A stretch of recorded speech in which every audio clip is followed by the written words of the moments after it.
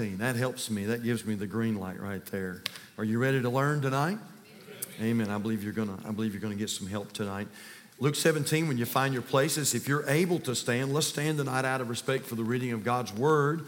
And I want to talk to you once again tonight on the subject of the second coming of Christ. Now, you know, somebody says, preacher, how can these truths that we've taught on, repeatedly in the past, how can they be fresh? But you know what? They are fresh. And I really believe that what we're going to learn tonight, I believe it's going to be completely fresh to you. And it's been fresh to me. And I've studied this out, and I've preached on it and taught on some of these things before. But I believe we're going to present it in a fresh way tonight. And so we're thankful for that. I'll tell you something I'll never do at Calvary. I'll never get up in the pulpit and set a time that the Lord is coming, okay? And if I do, vote me out, okay? Just go ahead and assemble. Go ahead and get a pulpit committee together and just go ahead and vote me out. You say, preacher, yeah, vote me out, all right? Because our Bible says no man knows the day and no man knows the hour. But I do believe this, beyond a shadow of any doubt. I believe that he is coming sooner than later. So after we get through the message tonight, you see what you think. And so we're not setting any dates. We're not setting any times tonight because I don't know, you don't know. And for that matter, no preacher knows. But I do believe we're close. And I believe that as we study the Bible tonight, I believe that we're going to see that. And so let's look at Luke 17 and verse number 20. The Bible says, and when he was demanded, and that's interesting wordage too. And when he was demanded, like you can demand, Jesus to do anything. When he was demanded of the Pharisees, when the kingdom of God should come, he answered them and said, the kingdom of God cometh not with observation. Neither shall they say, lo here or lo there, for behold, the kingdom of God is within you. And he said unto the disciples, the days will come when ye shall desire to see one of the days of the Son of Man, and ye shall not see it. And they shall say to you, see here or see there, go not after them, nor follow them. For as the lightning that lighteneth out of the one part under heaven shineth unto the other part under heaven, so shall also the Son of Man be in his day. But first must he suffer many things and be rejected of this generation. And as it was in the days of Noah, so shall it be also in the days of the Son of Man. They did eat, they drank, they married wives, they were given in marriage until the day that Noah entered into the ark and the flood came and destroyed them all. Likewise also, as it was in the days of Lot, they did eat, they drank, they bought, they sold, they planted, they builded. But the same day that Lot went out of Sodom, it rained fire and brimstone from heaven and destroyed them all. Even thus shall it be in the day when the Son of Man is revealed. In that day he which shall be upon the housetop and his stuff in the house, let him not come down to take it away. And he that is in the field, let him likewise not return back. In other words, when the Lord comes again, there won't be any need to go back and try to get stuff out of your house. That's what he's saying. And then he says in verse 32, remember Lot's wife. Whosoever shall seek to save his life shall lose it, and whosoever shall lose his life shall preserve it. I'll tell you, in that night there shall be two men in one bed. The one shall be taken, and the other shall be left. Look at verse 35. Two women shall be grinding together. The one shall be taken, and the other left. Two men shall be in the field. The one shall be taken, and the other left. You know what that tells us? On one part of the earth, there's daylight. On another part of the earth, there's darkness. And so some are working while some are sleeping. And yet all of those are going to be affected. Verse 37, and they answered and said unto him, where, Lord? And he said unto them, wheresoever the body is, thither will the eagles be gathered together. Let's talk about the second coming of Christ tonight just a little bit more. So you may be seated, and we're going to take a moment. We're going to review what we learned last week. But then we're going to get into some brand new material tonight, and I hope it'll be a help to you. Let's go to the Lord quickly and ask the Lord to help us, and I'll do my best to keep my eye on the clock tonight, not get you out here too late this evening. Father, we thank you for your blessings, and Lord, thank you for the great music tonight. Thank you for the testimonies. Lord, thank you that where the Spirit of the Lord is, there's liberty. And Heavenly Father, the best that we know how, we plead the blood of Jesus over the service now. And I pray, Heavenly Father, that you might bind the powers of darkness. And God, I pray that you'd keep them out of this place. And I pray you'd keep them away from this place. And I pray that you'd keep them away from this people, and I pray you'd keep them away from this preacher. And Lord, we know that we're helpless without you. God, we need you so bad tonight. And so I pray, Holy Spirit, that you would knit our hearts together now. And I pray that, Spirit of God, that you would help us. Lord, we acknowledge we can't understand this book without you. And Lord, it doesn't matter how good a preacher we have. Lord, the best, the prince of preachers. Lord, without the partnership of the Holy Spirit, God, we're not going to understand this book. And so, Spirit of God, I pray that you would help us. And I pray, Holy Ghost, that you would teach us tonight. And I pray that you'd clear the way that we might learn your word. Be with us now, Lord. We pray. We love you. We praise you. In Jesus' name we pray. And for his sake, amen. Let me take just a moment and review if I could. We said this a week ago. We said the second coming of Jesus Christ will occur in 2 stages. The first stage, of course, is the rapture of the church. The second stage, just to make sure that we don't get confused on what I'm talking about, is what we're going to call the second advent, or the physical return of Christ. We said that these two events are intertwined, but they're very, very different in nature. We said that in the rapture, Christians are caught up to be with the Lord in the air. In the second coming, the Lord comes down to the earth. In fact, we learned last week that in the book of Zechariah, the prophet Zechariah tells us that the Lord will actually come down and plant his feet physically on the Mount of Olives. And the Mount of Olives will cleave hither and thither. And so in the rapture, we're going up. In the second coming, the Lord is coming down. That's an easy way to discern the two. In the rapture, Christ is coming for his saints. In the second coming, or the second advent, Christ is coming with his saints. And so in the rapture of the church, we're going up. We're going to be with him. And we're going to go be with our Savior. But in the second advent, we're coming with our Savior. And so again, an easy way to discern the two events there. And we said this: in order for the rapture to occur, not one thing needs to be fulfilled. Now that's important for us to understand. And there's a lot of people that are a little confused about that. In fact, you might even read Luke 17 and you say, see there, preacher, there's a lot of things going to happen before the rapture takes place. No, that's not talking about the rapture, and we'll get into that in just a little bit. We said last week the rapture is what we call imminent. It is overhanging. It can happen at any moment. But prior to the second coming of Christ, or the second advent, there are some noticeable things that must occur. Now, again, I'm not going to take the time to labor on these, but these are the ones that we gave you last week. We said number one, and by the way, these are just a few. There are other things that are going to happen as well, but these are a few noticeable things. Number one, there will be the appearance of 2 witnesses. And we were having this conversation out in the atrium tonight. You know, the Bible says, let everything be established in the mouth of 2 or 3 witnesses. And the Lord always does things right. He always does. And so the Lord is not going to send 1 witness. He's going to send 2 witnesses to preach against the world at that time.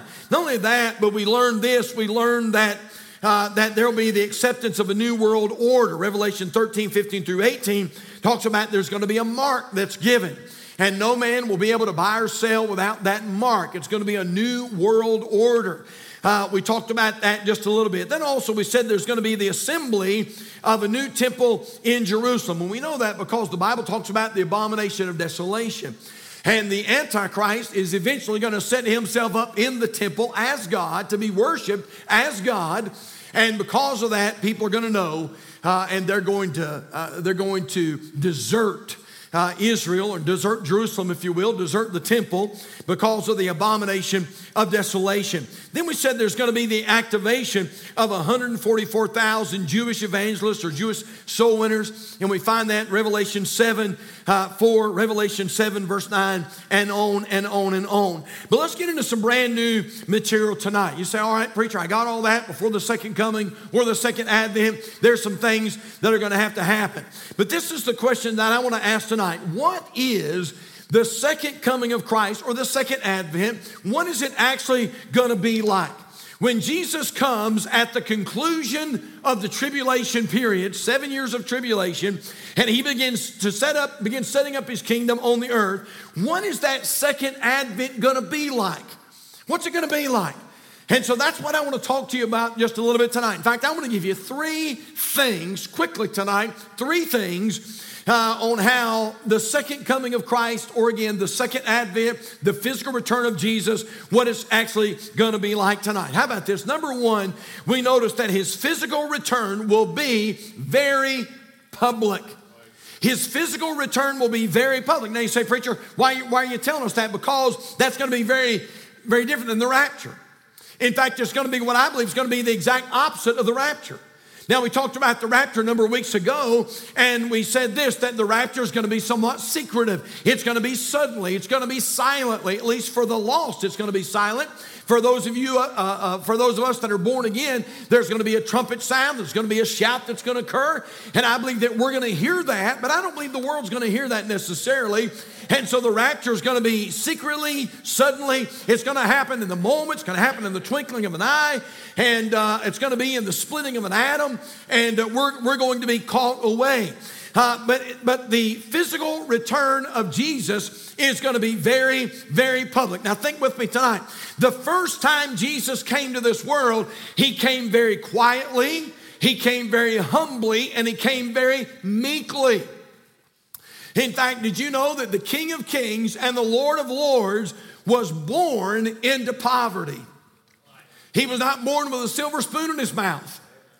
In fact, he was not born with a spoon at all in his mouth. He was born, we talk about him being born in a stable. To be quite honest with you, church, he was probably born in a cave. I mean, probably. And back in that day and time, shepherds typically would shelter their sheep in a cave, not really even in a barn, just a cave. And probably the Son of God was born in a shepherd's cave, or at the very least in a little shanty of a barn where they would come in at night. But I just said that to say this: the Lord Jesus Christ, the first time he came with no pomp, and he came with no circumstance. In fact, let me show that to you if you could. Would you take your Bibles and turn to the book of Isaiah tonight, the prophet Isaiah, and look at Isaiah chapter 53 and verse number 2. Now, Isaiah the prophet had a lot to say about the coming of the Lord and his first coming. And look at what he says in Isaiah 53 and verse number 2. Interesting. Isaiah says about the Lord, for he shall grow up before him as a tender plant and as a root out of a dry ground. Look what he says about the Lord Jesus Christ in Isaiah 53 verse 2. He, Jesus, he hath no form nor comeliness, and when we shall see him, there's no beauty that we should desire him. In other words, there was not necessarily going to be anything that really stood out about the Lord. If you would have saw Jesus, you would have looked at him and said, wow, that's the Son of God. Not necessarily. Sometimes artists they'll paint, what they believe is a rendition of the Lord, and he'll have a halo, over his head. That is not what the Lord looked like. We know that the Bible says that he had no form nor comeliness, and when we shall see him, there's no beauty that we should desire him. Look at verse 3. He is despised and rejected of men, a man of sorrows and acquainted with grief, and we hid, as it were, our faces from him, and he was despised, and we esteemed him not. Skip down to verse number 7, Isaiah 53 and verse number 7. The Bible says about our Lord, about our King, that he was oppressed and he was afflicted, yet he opened not his mouth. He's brought as a lamb to the slaughter, and as a sheep before her shearers is dumb, so he openeth not his mouth. And I'm just trying to make a point. The first time that Jesus came, he came very meekly, came very humbly. He came very quietly. In fact, one of the things that we read about in Matthew chapter 21 is this, that when Jesus Christ made his entry into Jerusalem, he made his entry on a donkey. On a donkey. Matthew 21:5 tells us that, behold, thy king cometh unto thee meek, and sitting upon an ass, and a colt, the foal of an ass. But when Jesus Christ comes the second time, when Jesus Christ comes in the second advent, it's going to be a very public event. In fact, if you turn away from Luke 17, I want you to turn back over there with me, if you will, and just hold your place there, because we're going to look at several things tonight. But look, if you will, at Luke 17 and verse number 24. Interesting word here. Luke 17, verse 24. The Bible says about his second advent, verse 24, for as the lightning that lighteneth out of the one part under heaven shineth unto the other part under heaven, so shall also the Son of Man be in his day. Now, you know what our Bible's telling us there? Lightning is everything but subtle. Man, have you ever been out one night traveling and a terrible storm, a lightning storm was coming up? And I mean, it was doing some streak lightning. You know, when it really does some major lightning, you don't have any problem seeing it.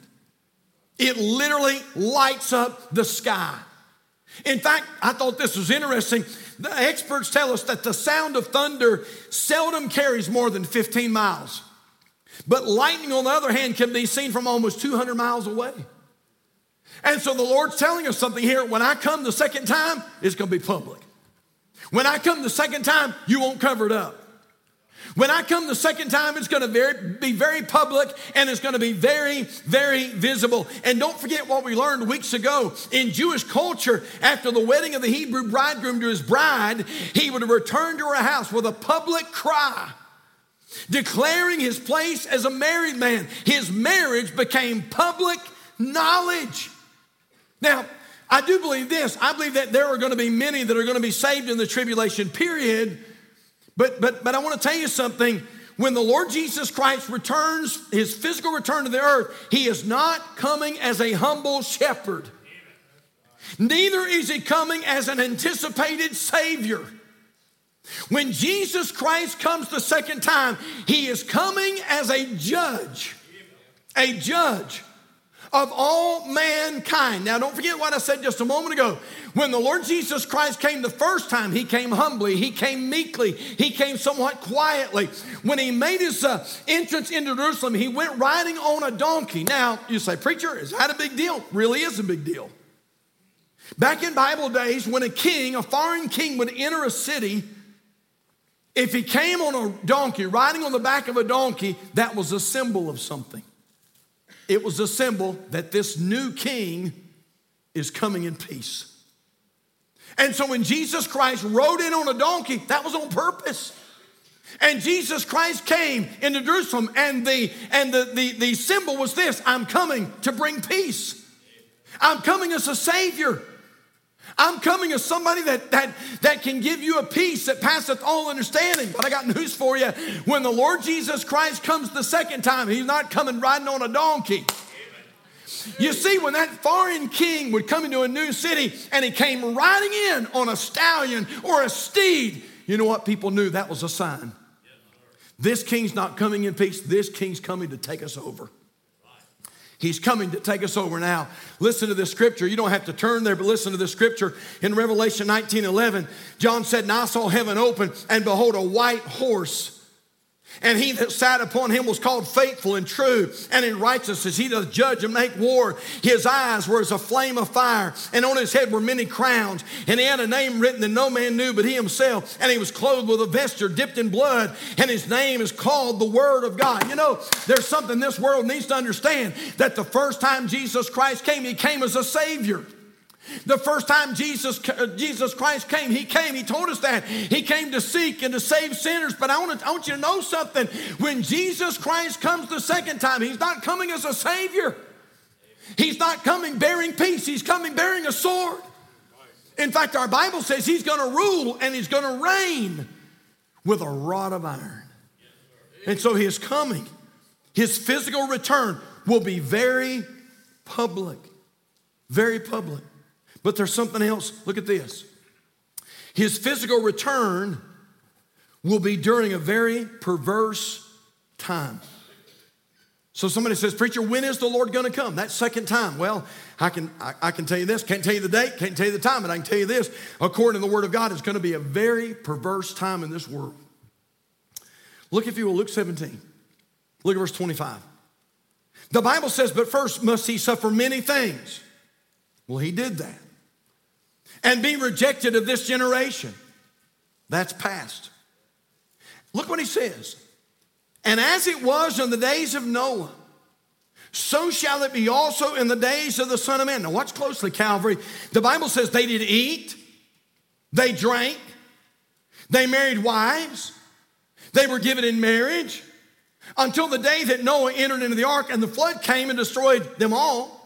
Likewise, also, as it was in the days of Lot, they did eat, they drank, they bought, they sold, they planted, they builded. But the same day that Lot went out of Sodom, it rained fire and brimstone from heaven and destroyed them all. And I want to ask you a question. Is there anything inherently wrong with eating or drinking?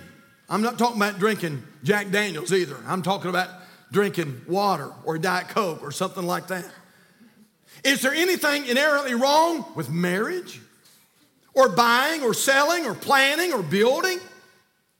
I ask you a question. What's sinful about eating?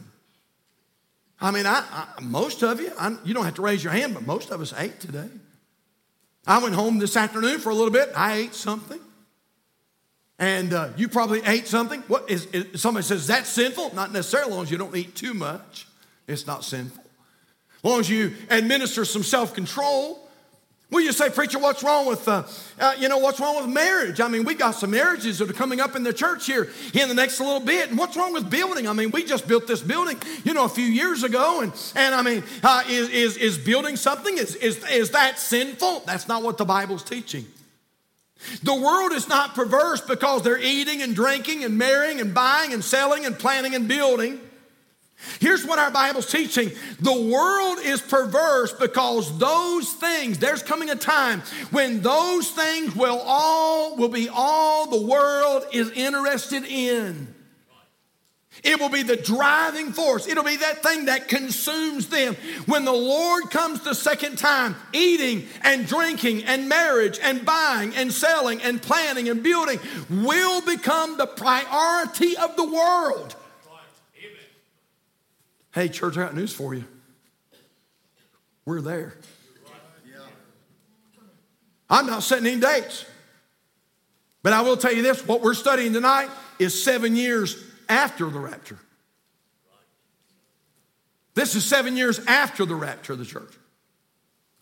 And yet if you read this, it sounds like we're there right now. I'm talking about a time when people are literally consumed. They are literally consumed with the almighty dollar. It's why right now in America, drugs are an absolute epidemic. In fact, listen to this. Did you know that in 2019, fentanyl moved into the place of the leading cause of death among ages 18 to 45? Fentanyl is the leading cause of death. Overdoses involving fentanyl were behind 1 in 5 deaths of people ages 15 to 24 in the state of California. And yet, you know what's going on? Drugs are just pouring into this nation like a river, like Niagara Falls. I mean, drugs are just pouring in faster than we can keep them out. You say, preacher, why is that? Because money's a priority. It's why you could go to some countries tonight where drug cartels are literally in charge. They bought the government. They run the government. They run the economy. I'm telling you, it's happening right now. You say, preacher, what's going on? I'll tell you what's going on. Money is everything to people. And by the way, just in case you're wondering, it's why they're legalizing marijuana in America. Come on now. It's why they're legalizing pot in America. I'll give you 2 reasons they're legalizing pot in America. Number 1, the officials are smoking it. And just in case any of them are watching tonight, it's showing. We've got people in Washington, D.C. that act like they're brain dead and are trying to push insanity on you and me and tell us that things are normal and natural when you know full well, and by the way, they do too, it's not normal and natural. It's not normal for a guy to put on lipstick. It's not normal for a man to go in a woman's restroom. It's not normal for you to tell your 4-year-old that they need to have a sex change. There's nothing normal about that. And yet we have people in America, people in Washington, D.C. trying to tell us that, you know what, you got to get with it, man. You got to go along with all this. I'm telling you, I don't have to go along with it. And by the grace of God, I'll never go along with it. Now, Listen, they're legalizing it because they're smoking it. But they're legalizing it because they're making money off of it.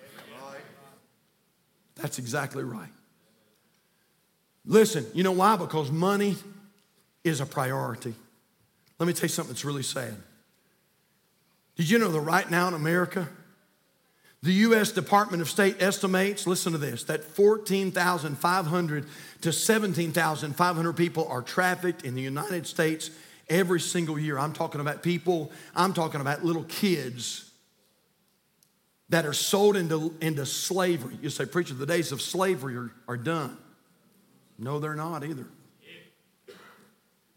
Now, actually, it's about 24 million in the world every year.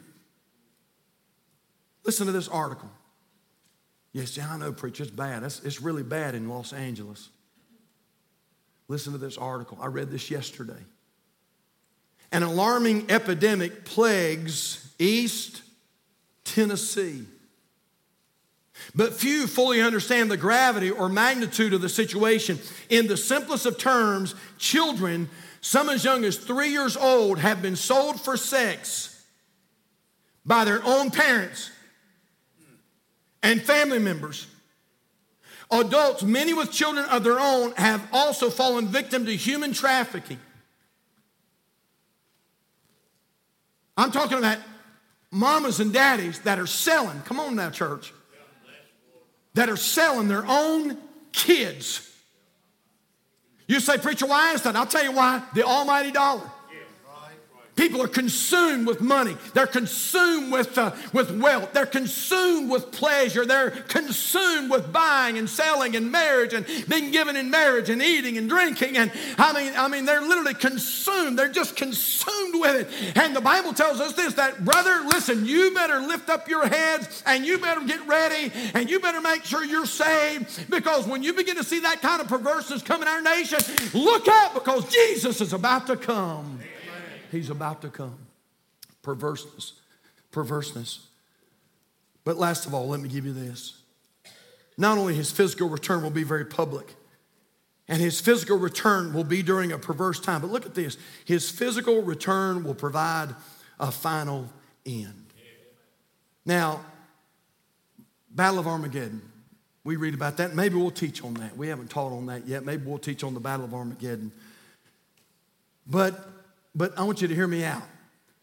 Many will die in the Battle of Armageddon. There's no doubt about that. In fact, the Bible says the blood will. The blood. And my wife and I had the opportunity to visit Megiddo. And you folks that are going with us to Israel in December, Lord willing, you'll get to visit that valley where that great battle is going to take place. And the Bible says there'll be so much blood that it'll go up to the horse's bridle. But you understand that those that are not killed during Armageddon are going to be gathered up for final judgment. Yes, sir. Now look in your Bibles again, and we're done. Look at Luke 17 and verse 31. Because sometimes people get this a little mixed up.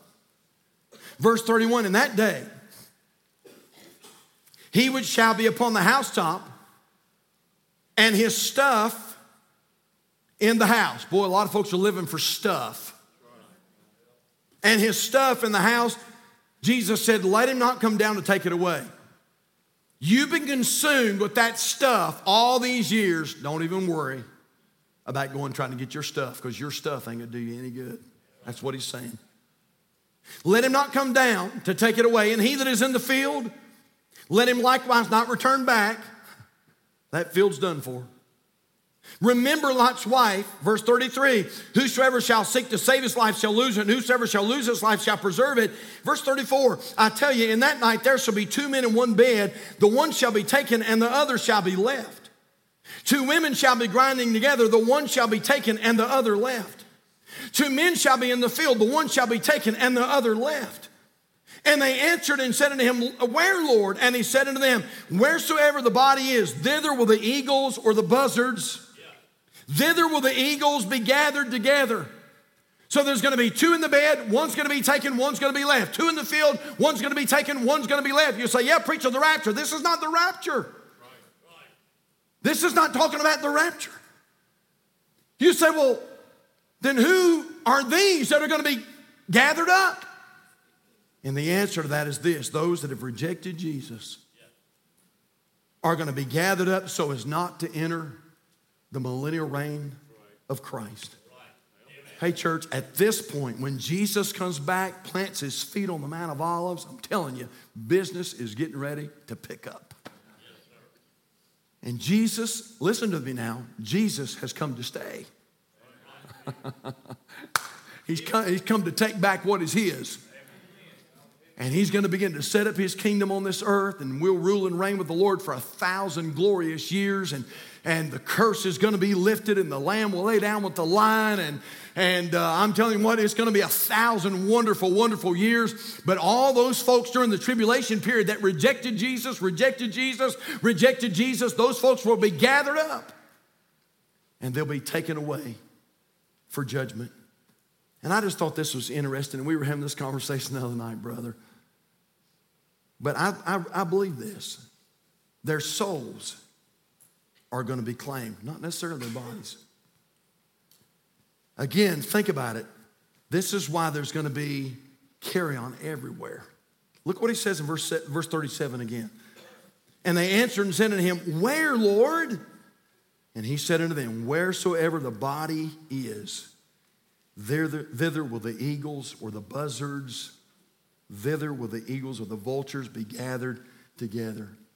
I'm not so sure when Jesus whisked these people that have rejected Jesus all these years, I'm not so sure their bodies are going. It could be their bodies are going to stay.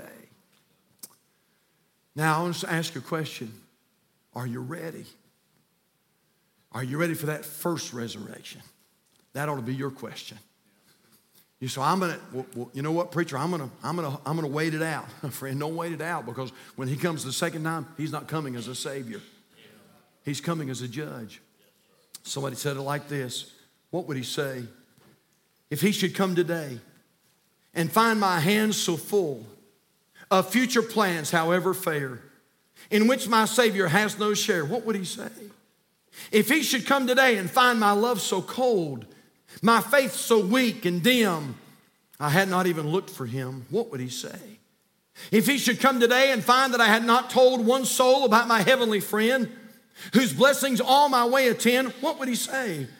If he should come today, would I be glad, quite glad, remembering that he died for all, and none through me had heard his call? What would he say? What would he say? I know we've got some history. We got some history buffs in here tonight. And there's a few of you here tonight. You're old enough to remember John F. Kennedy. 1960. And John F. Kennedy was running for president of the United States. He had not been elected yet, but he was running for president of the United States. And he was making a speech, and in that speech, he quoted a man by the name of Colonel Abraham Davenport. And you say, well, preacher, what was significant about Colonel Abraham Davenport? And listen to this. It was May the 19th, 1780, and it was a day that went down in history. For some reason, on May the 19th, that day was unnaturally dark. It was like the day would not come. They said this, the history books, this is what they tell us. Candles were lighted in many houses. The birds were silent and disappeared that day. And the fowls retired to roost. They said this, that there was a very general opinion on May the 19th that prevailed that day, that judgment was at hand. Listen to this. The House of Representatives was so distracted by this phenomenon that they were unable to transact their business, and so the House of Representatives adjourned because of the darkness. Then a proposal came to adjourn the Senate. They came to Colonel Abraham Davenport and said, what is your opinion, sir? And this is what he said, and it went down in history, and this is what John F. Kennedy quoted. He said, I am against an adjournment. The day of judgment is either approaching or it is not. If it's not, there's no cause for an adjournment. If it is, I choose to be found doing my duty. I wish, therefore, that candles may be brought. Hey, church, I don't know when he's coming. But I do know this, until he comes, I want to be found doing my duty. Man, oh man, I don't want the Lord to come and find me on the sidelines. I don't want the Lord to come and, I don't know when the Lord is coming, but I'm going to tell you what, Sunday would be a good day for the Lord to come. And boy, it'd be a shame, wouldn't it, for Jesus to come and millions of Christians be at the ball game or the park or out bass fishing or hitting a little golf ball around a golf course somewhere. And Jesus come. I'm telling you, friend, when Jesus comes again, I want to be found doing my duty. Now, I'm not perfect. I'm not a perfect Christian. Y'all know that. But I just want to be faithful. And if you're here tonight and you know what, Miss Rhonda's right or Miss Rebecca's right, there's been a lot of preaching here lately about, man, just carry on, don't quit, carry on. And boy, that's a good word for Calvary Baptist Church. Just carry on. Because I believe this. I believe that at any moment, Jesus is about to come. And let's be found faithful. Amen. Let's be found faithful. Let's bow our heads tonight. Father, we thank you for this time that we've had together tonight. Lord, you're coming. I don't know when you're coming, but I know that first stage is the rapture. And God, I'm looking for the rapture. And Lord, we believe this. We believe the rapture of the church is imminent. We believe it's coming at any moment. Could be tonight. Could be before we get in bed. God, it could be before we get home. Could be before we get out of this building tonight. The rapture of the church is imminent. It's coming. But Lord, that second advent is also a very real thing. Jesus is coming to earth again. And God, when he does, he's coming to rule and he's coming to reign as a judge. God, I pray that you'd help us to be ready. And Lord, Miss Carol said it right tonight. Many of us, including myself, have loved ones and family members that are lost. They've never come to the Lord. And Heavenly Father, if the first stage happened tonight and the rapture takes place, that means our loved ones are going to be left behind. God, left behind to face 7 years of tribulation, 7 years of the Antichrist. God, they're going to be left behind to face this second advent when Jesus returns. Oh God, I pray tonight you'd help me to be a better soul winner. And Lord, recently I've been praying that prayer personally. God, help me to be a better soul winner. God, forgive me for my lack of soul winning. God, help us to have a burden for souls. And God, I pray, Lord, that you'd help this church to be an evangelistic church. And God, help us to do our best to invite everybody here. Lord, it doesn't matter what they look like, doesn't matter where they come from, doesn't matter what the color of their skin is. God, it doesn't matter what side of the tracks they grew up on. God, it doesn't matter what their background is. God, help us to be inviting everybody we can to get them here under the sound of the gospel. Why? Because we know that the coming of the Lord is real. It's coming. God, help us to be soul winners tonight. Our heads are bowed, our eyes are closed. Why don't we stand all over the house tonight, if you will? Hey, listen. Is there somebody that you know that's lost and on their way to a devil's hell? And if the rapture of the church took place tonight, you know they'd be left behind to face everything we've talked about tonight. Oh, listen, would you at least do this tonight? Would you pray something like this? Holy Spirit, help me to be a better soul winner. Spirit of God, give me an opportunity to witness to my kids, my grandkids. God, help me to get my family into church. Help me to get them under the sound of the gospel. Lord, I don't want my loved ones to be left behind. Some of you have a mom and a dad, they're lost. You love them. You love them with all your heart, but they're lost. And if something doesn't happen, your mom and dad are going to be left behind. Some of you have kids, grandkids, and you love them like your own life. But if the rapture took place tonight, they'd be left behind. Some of you work with people at work every single day, and they're good people, and you enjoy talking to them. But sometimes when you start talking about church, they shut down, and they don't want to hear anything about it. Hey, would you start doing this? Would you start praying for them that God would open their understanding and burden them and give you an opportunity to talk to them about the Lord. We're going to pause just for a few moments tonight. And if you're here this evening and the Lord is speaking to your heart right now and you need to come, listen, the altars are going to be open. Maybe tonight you just tiptoe down and mention these loved ones to the Lord. Or if you're here tonight and you say, Pastor, if I died, I'm not sure that I would go to heaven. Boy, I don't want to go through this. I don't want to be left behind. I want to get saved. Hey, listen, I'd run down this aisle. I wouldn't wait. Man, don't wait. Just come. Don't wait for somebody to come with you. Just come. And listen, we'll meet you here in the altar and take a Bible and show you how you can know that you're going to heaven when you die. So, Father, I pray that you'll have your way in this invitation. God, use these messages on prophecy, God, to burden our hearts for this lost and Lord, this lost and dying world. Lord, this world that's in desperate need of a Savior. And God, some of them are nice people. God, some of them are good people. We work beside them. We live beside them. God, sometimes we go eat with them, but they're lost. And God, if the rapture took place tonight, they'd be left behind. Oh, God, give us a burden. God, give us a burden. Help us to put gospel tracts in our pocket. And God, to start giving out gospel tracts. Help us to do our best to invite our loved ones to church. Lord, tonight, do great things.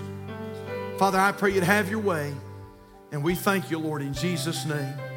We're going to pause just for a moment. Just for a moment. And if there's others that need to make their way down, and just come tonight. We're not going to prolong the invitation.